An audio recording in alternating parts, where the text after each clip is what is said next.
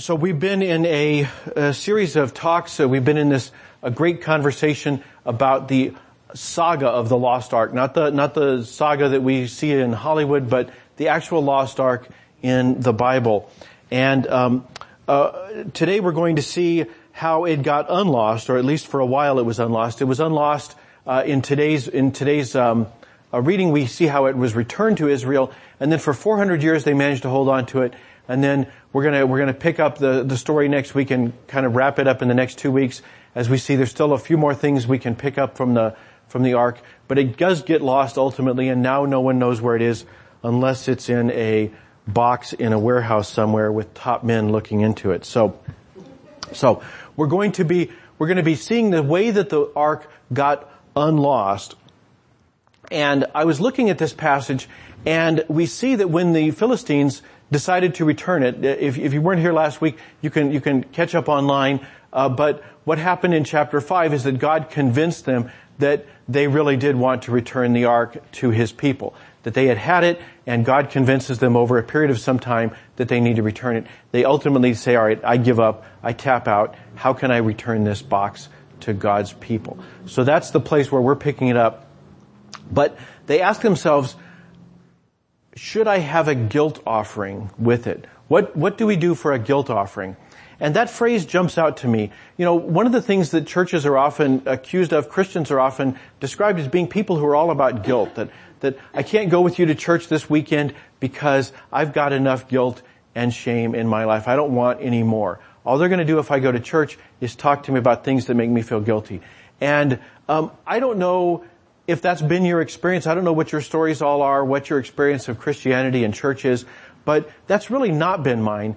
When I was on your side of the pulpit, when I was sitting in the pew, I didn't go to churches that talked a lot about guilt, and I haven't talked that much about guilt in the messages I've preached as your pastor. So I'm not sure who it is who does that. Maybe it should be me. Maybe I'm the one who's at fault here, and now I have one more thing to feel guilty about because I should talk more about guilt. I don't know. But in fact, I don't see a lot of talk about guilt, but that phrase jumped out at me, a guilt offering, the trespass, the idea that the church somehow should be talking more about guilt. And that got me thinking about guilt. You know, I think a lot of us, I think everyone knows what guilt is, and I think a lot of us kind of wonder, where does that start? I was thinking to myself, where do my guilty feelings come from? You know, and I was thinking, you know, I can remember things I did that were wrong when I was a kid. But the things I can remember as a kid are the ones that I was punished for, that my parents taught me not to do that. You know, I stole some money from my mom's purse once, and I learned not to do that. So I don't really have any real sense of guilt about it. You know, it was the wrong thing to do, but I learned not to do that. And so I was corrected, and so I don't have a lot of guilt about that. But it's when I get older, and I did things that were not punishable, or more to the point, they weren't fixable. That's the things when I start thinking about what are my earliest memories of guilt. Like the one that I came up with, the earliest one I can think of is a conversation I had when I was in high school. There's a bunch of me and my nerdy friends.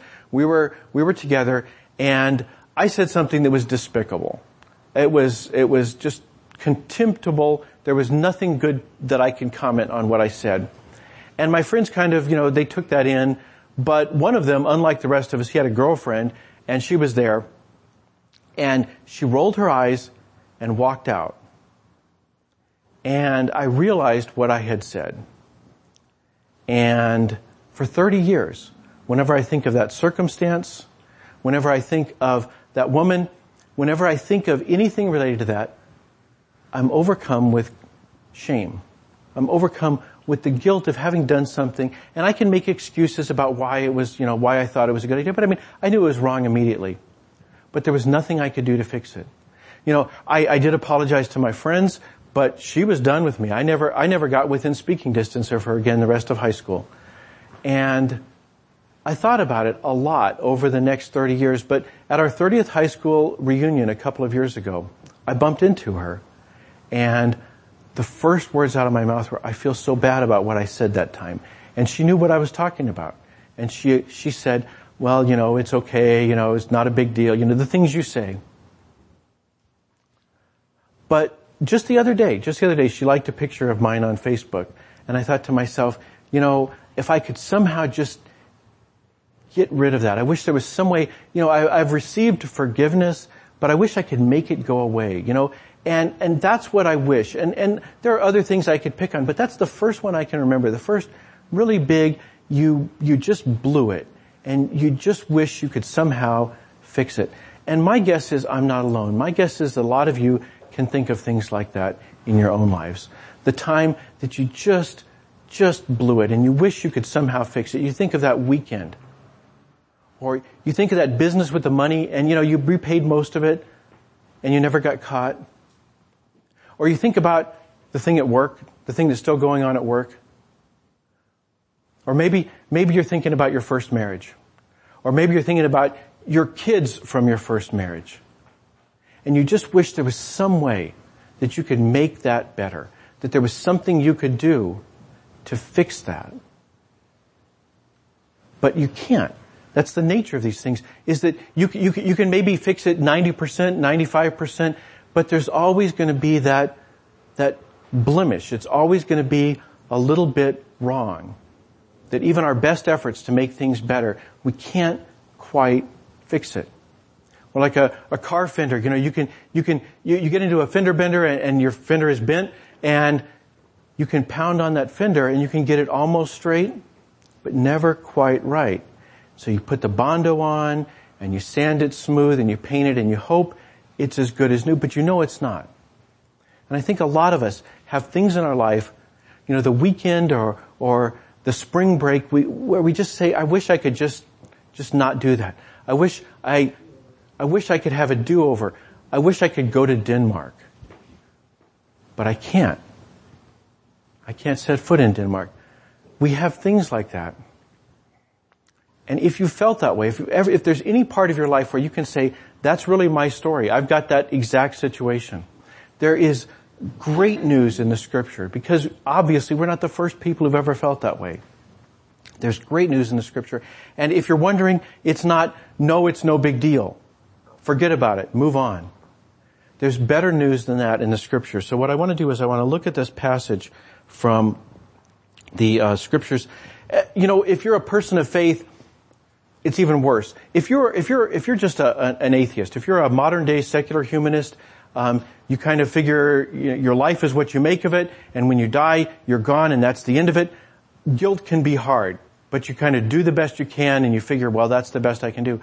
But if you're a person of faith, not even necessarily the faith of the Bible, even if you're just believe in kind of a moral arc to the universe, if you believe that what goes around comes around, if you believe in karma, if you believe that there is some cosmic justice in the universe, then you have all the more reason to be afraid, because you know that the books aren't balanced. You know you've done something. You know there's no way to fix it. Your best efforts aren't enough to fix it. And if you believe in the God of the Bible, it's even worse, because you know you've harmed one of God's children. You've offended God personally. So what do you do to make things right with God? You can't even fix it with a human. How can you fix it with God?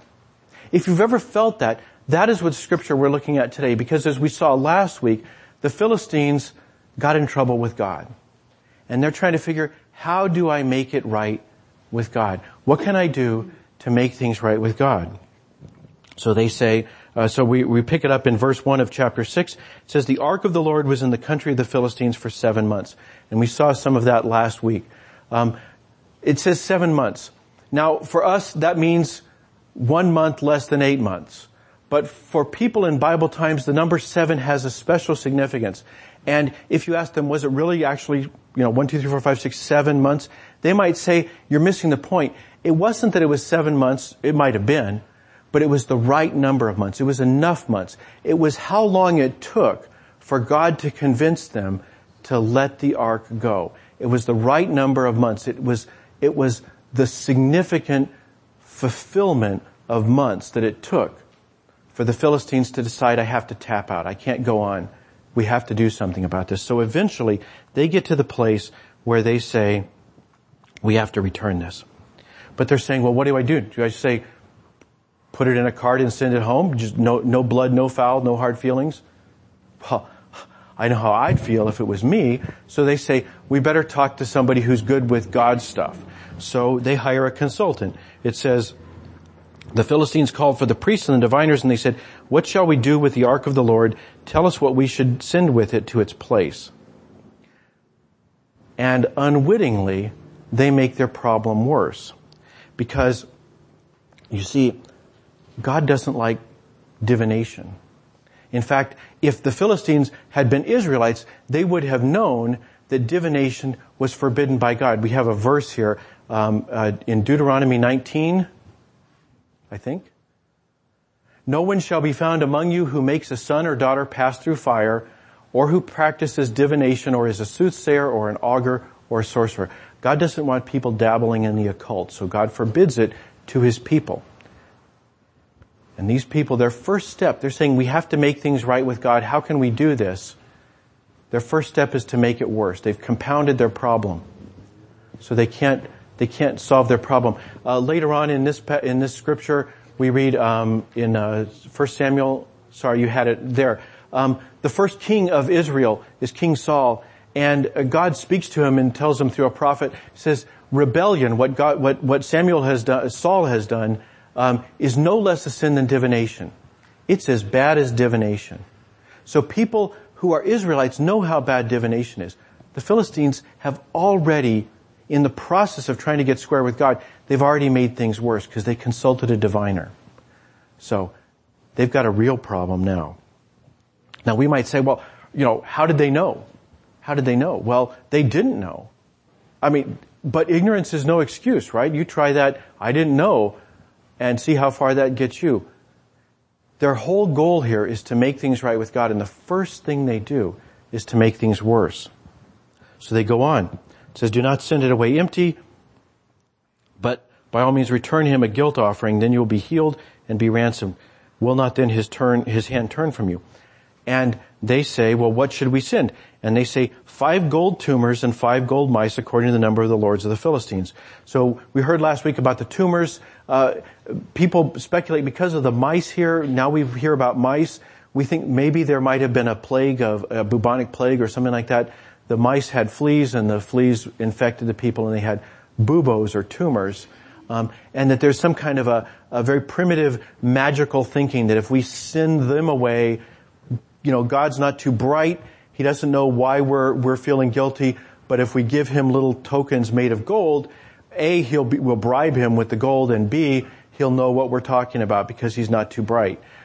So there's this kind of primitive thinking about God that we can sort him out, kind of making sure he's aware of what we're doing. So we're going to send him gold mice and gold tumors.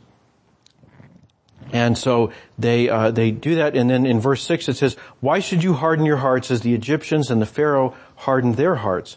After God had made fools of them, did they not let the people go and they departed? So they say, I'm not too clear on all the details of the Israelites. I don't know all their story, but I've heard about the business with Egypt. I heard about the Exodus and how God eventually sorted out the Egyptians, and we don't want to be like them. Let's send these golden mice and these golden tumors with the ark.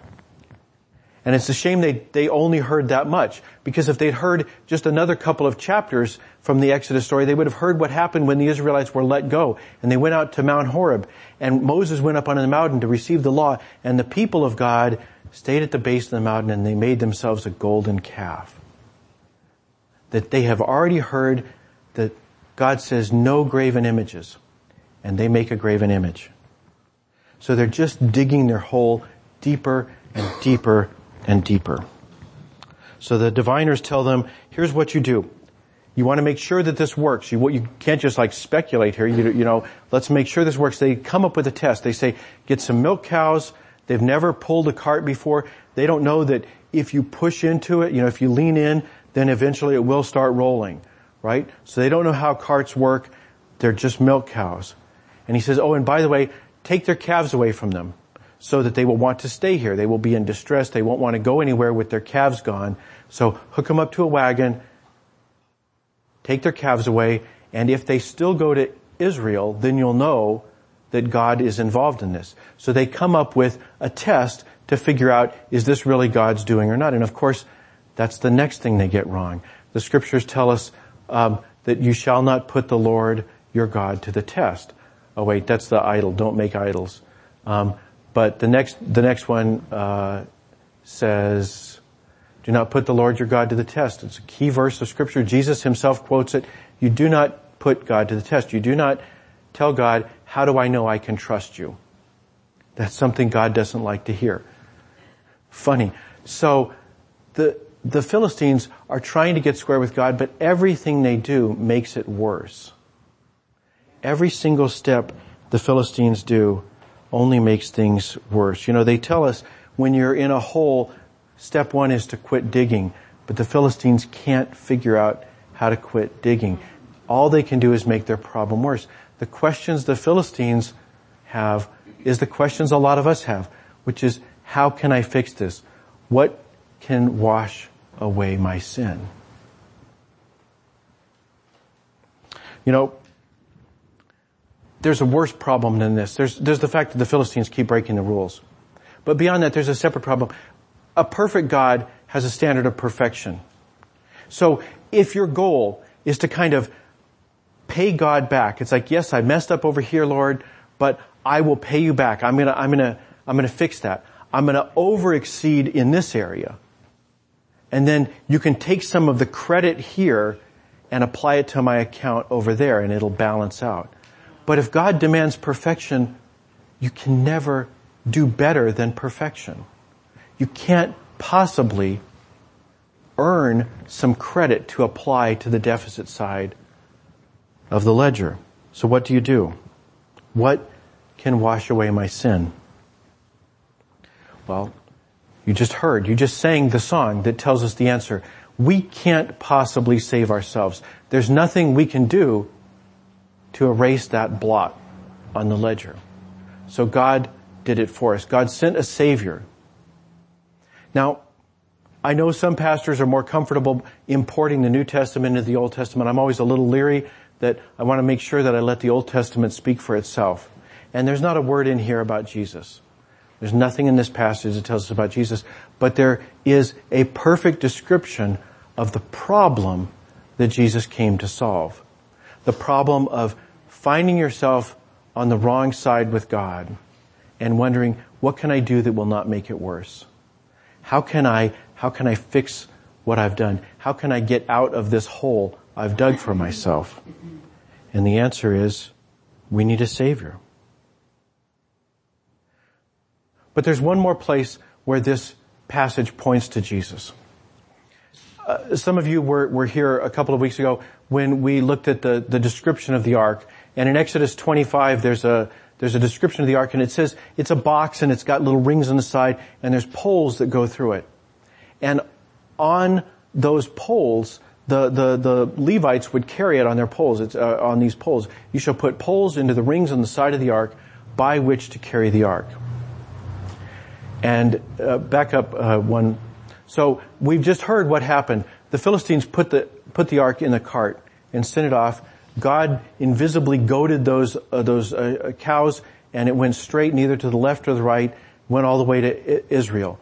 Everything's fine with the cart and the ark in it. But look what happens one book from now in 2 Samuel 6.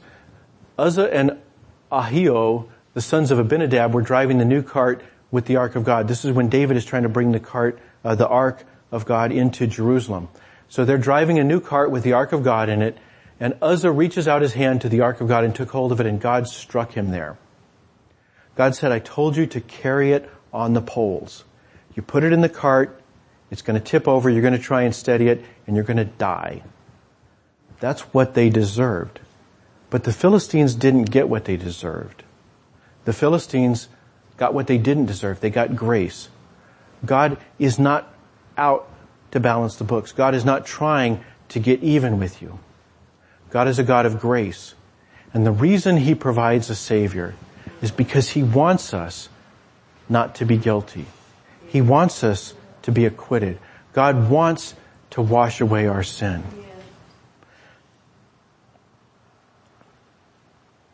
So, what do you do about that thing? The thing you were thinking of earlier. The thing at work. The thing with the money. the relationship, the marriage? What do you do about that thing you can't get rid of? What can wash away your sin? Nothing but the blood of Jesus. You know, it baffles me why churches are viewed as repositories of guilt, when what we should be is a repository of forgiveness. The good news that God loves us, that God wants to be in a relationship with us so much that He overlooks the way we put the ark on the cart, the way we consult the diviners, the way we build golden images. God overlooks all that because God wants to be in a relationship with us. Can we be the kind of church, can we as Christians be the kind of people who communicate that picture of God, a God who longs to be in a relationship with people, a God who does not keep a record of our rights and our wrongs, but washes away our sin? Are we going to have consequences? You know, maybe you can't ever step foot in Denmark. Maybe you have some music to face. But as you go through it, remember, you have a God who loves you so much. He sent His Son to connect you back to Him, to live and die and be raised so you could have a relationship with God forever. What can wash away my sin? Nothing but the blood of Jesus. Let's pray. Heavenly Father, we give you thanks that these things that are in our minds, the things that are on our hearts, the terrible things we said, the way we behaved, the things we've tried to fix, the things we spent 7 months trying to figure out, is there some way we can solve this problem? And despite our best efforts, they're still there. It still lingers. It comes back to us. We remember it. We hear the name of the town. We hear the name of the workplace. We hear the name of the person. We remember. We give you thanks, Lord, that you have provided a Savior to do what we could not. To live for us, to die for us, to reconnect us back to you. To be raised so that we might have eternal life. We give you thanks, Lord, and we pray that as we face the music, as we deal as badly as we sometimes do with our sin, to know that if we cannot find forgiveness here, we already have it in Christ. We pray you'd give us courage to trust you and trust the blood of Jesus. We pray it in His name. Amen.